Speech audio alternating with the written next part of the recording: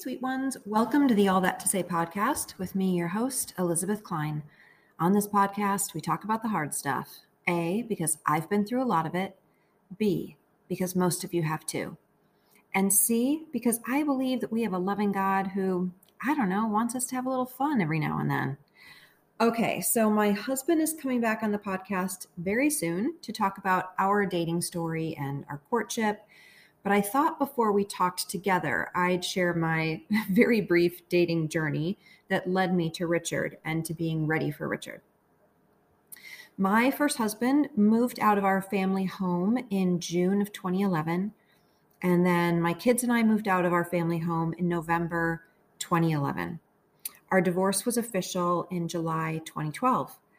For about 18 months past my divorce date, the idea of dating not only did not cross my mind, it pretty much repulsed me. In fact, I remember my son asking me during that time if I were going to start dating again, and I'm like, let's change the subject. So during that time, I prayed that God would keep men from me and me from men, and he totally did. And I spent that time trying to figure out how to be a single mom to two teenagers, how to get us through the, absolute hell of post-divorce life, along with lots of time writing my book Unraveling. I was starting my ministry that I didn't know was going to be starting, and lots of time in counseling with my mentor, with my friends, on long walks, finding myself again, or maybe for the first time, and begging God and letting God comfort and heal me and put me back together. And then something interesting happened. One morning in December of 2013, my friend Erica texted me saying, "Hey, did you see that a guy commented on your blog today?" Let's just say everything about my blog is pink, and really I think almost no men read it, and so rare that a man would actually comment. And I think I responded with, "No, I didn't see that, and who cares," or something. And she texted back, "Maybe just take a look." And he had commented something funny, and so I commented back. And then he emailed me like a writing question, and I emailed him back. And then a couple weeks went by, and we were emailing often, and it switched to texting. And then we changed to phone calls, which, if you know me at all, is a huge deal because I don't talk on the phone with like anybody. And then we switched to FaceTime, and this went on for 6 months. And I fell for him like hard, girls. And here's the thing. Some of you may remember who followed this saga all those years ago. We lived very far away from each other. I think a 16-hour drive or something was in between us. And we both had kids that needed us to raise them and stay in the same state with them. It made pretty much zero sense for us to be in this, whatever we were calling it. We never really called it a relationship. We never really said we were dating, though we were talking about marriage. But I was giddy. And he was kind and funny and a writer and a speaker. And 6 months in, and we met in person, both driving halfway. I want to be clear. Though we met for the weekend, I did not have sex with him. And the reason I'm saying that is because I'm going to go off on a tangent here that I did not write down. I find it, I'm going to talk about more of this in the intro before my conversation with my husband in the next episode that where we're going to talk about our dating story. But I've never really understood when divorced people who are Christians think it's okay to have sex before marriage the second time because you already did. And I'm also outright saying I did not have sex with this guy because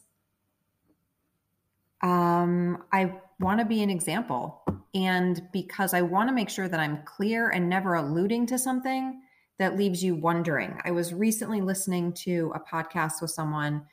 I'm not going to go into who, but though I believe her to be a Christian, she kind of left some things that maybe she's having sex. Okay, she's a grown woman, whatever. I'm on a tangent. But I didn't want to say we met, partway for the weekend, because that could sound like we had sex and we did not. Okay. If either of my kids are listening to this, they're probably dying. Okay. Anyway, on that weekend, having actual, face-to-face time with him and spending all of that time with him and seeing him as a real person as opposed to just being, a relationship with my phone, I fell harder for him. And we had been like kind of talking about how we could make our lives work together, both living apart, but traveling to see each other often. And when I went home, I felt like I maybe had met the one, quote unquote. And he ended things on Monday. He might have ended things on Sunday night when I got home. It's foggy at this time. But to say I was devastated is an understatement. I was devastated from that relationship ending and from what it felt like, was a second chance and the friendship and the relationship that we had been building. But it also reopened some of my divorce wounds and then some. And I was a mess. But I would do it all again because God used him to heal some things in me. And he was genuinely kind to me for 6 months when I had been used to, for the most part, unkind for about 20 years. So I grieved probably for about 6 weeks, like hardcore. And then my girlfriends, kind of lovingly intervened and suggested that perhaps I was ready to date and perhaps that would help me get over what's his face. Okay, I know his name. I'm just not going to say it because he's Googleable. So in June of 2014, my sweet mentor helped me create my online dating profile. And yeah, that's how I chose to date at that point in my life. I was a stay-at-home, work-from-home mom who worked at her kitchen counter on her laptop, who barely left her house and had only married friends and who went to a church with like one single man. And I didn't go to bars, as in I had never sat at a bar literally my entire life. And unless a Jesus-loving like appliance delivery man were going to gallop through my door, the internet seemed like my best and only bet. So my profile was as explicit as it could be with things like, I love Jesus in all caps. And if you don't love Jesus, please do not bother messaging me, but have a nice day. And I outright said, I have 2 teenagers. And I said that if all you can muster up is like a wink or the standard message that they let you like just click on, I wouldn't respond. And I said that if you were only separated and not yet divorced, we would not be going anywhere. And I said I lived in a small town in Illinois and I wasn't moving. And I said that I was looking for someone like in their 40s. I don't know if I said maybe 50s. I might have said early 50s. Anyway, and yet still, the ridiculousness that I still had to wade through, like I remember I had a wink from a 70-year-old, not yet divorced man from Florida. Oh, my lands. But then I started to communicate with a few men who genuinely seemed interesting and kind. So I met with 3 of them doing one date at a time. And my particular process, which you better believe I had a process, I had a spreadsheet and everything. I gave myself 24 hours to decide if I wanted to see the man again. If I didn't, I let him know the next day because I didn't want to hurt anyone by dragging anything out.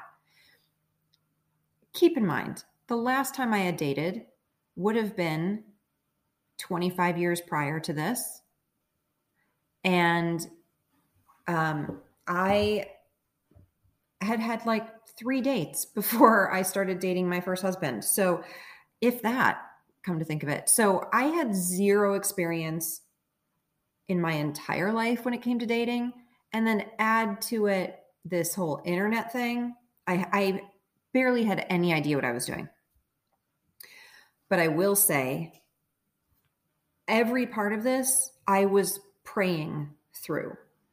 When to start my profile, what I wrote on it, how I answered the questions, who I communicated with, if I said yes to a date or not.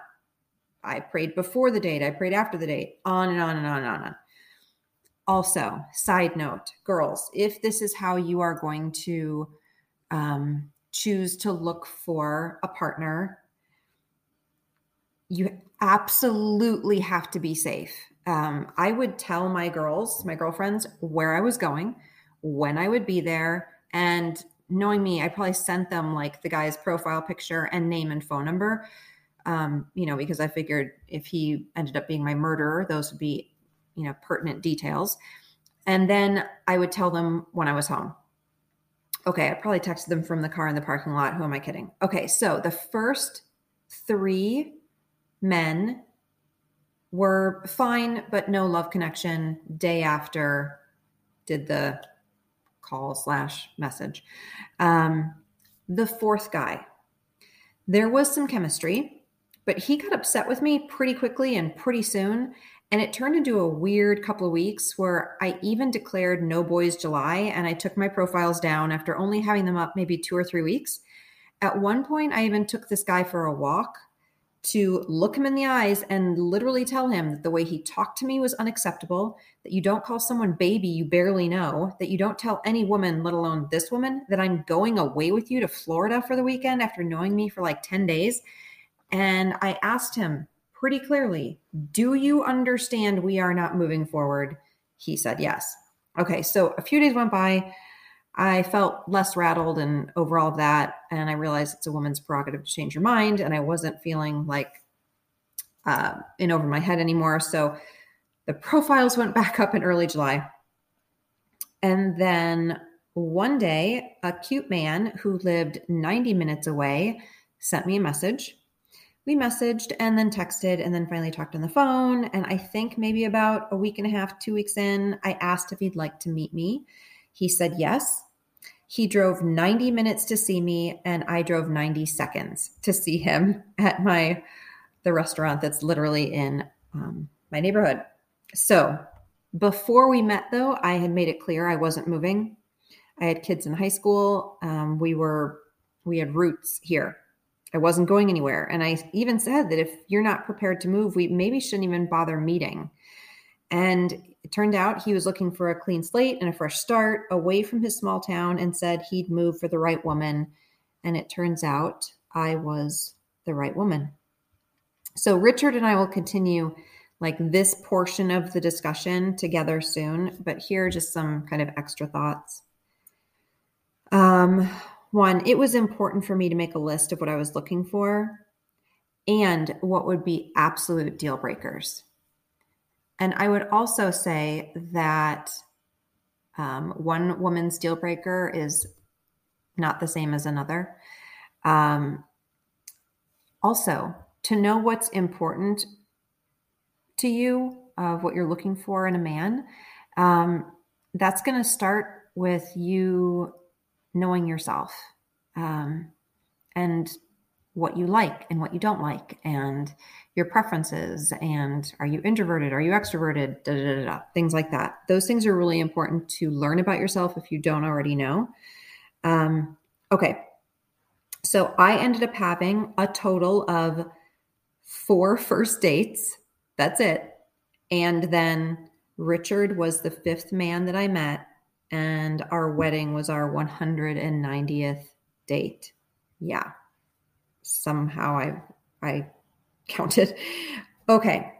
But after each of my first dates, I noticed that my list was shifting of things that I was looking for, things that I thought were deal breakers that maybe weren't. For instance, I thought it might be interesting or good to maybe end up with someone who hadn't been married because there'd be no baggage, right?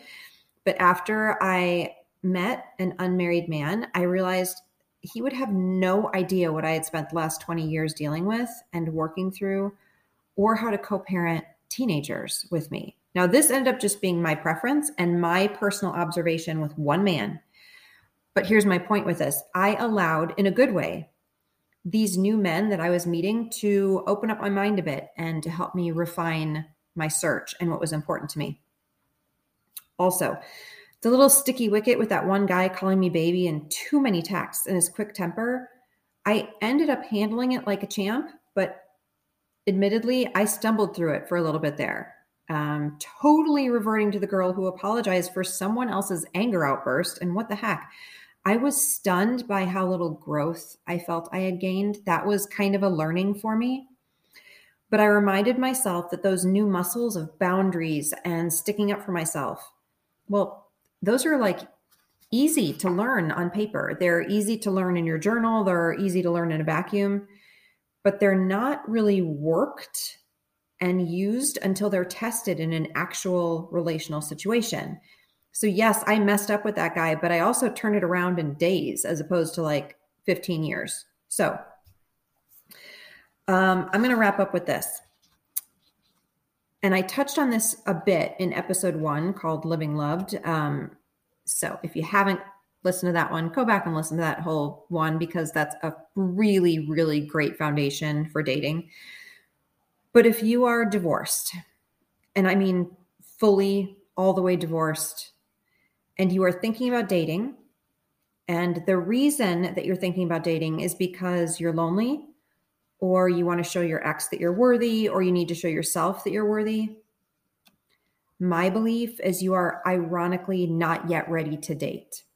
At least not ready to date to find a partner who will be good for you and to you, who you will be good for and good to. Okay, I want to give you an analogy, and maybe you've heard me say this before.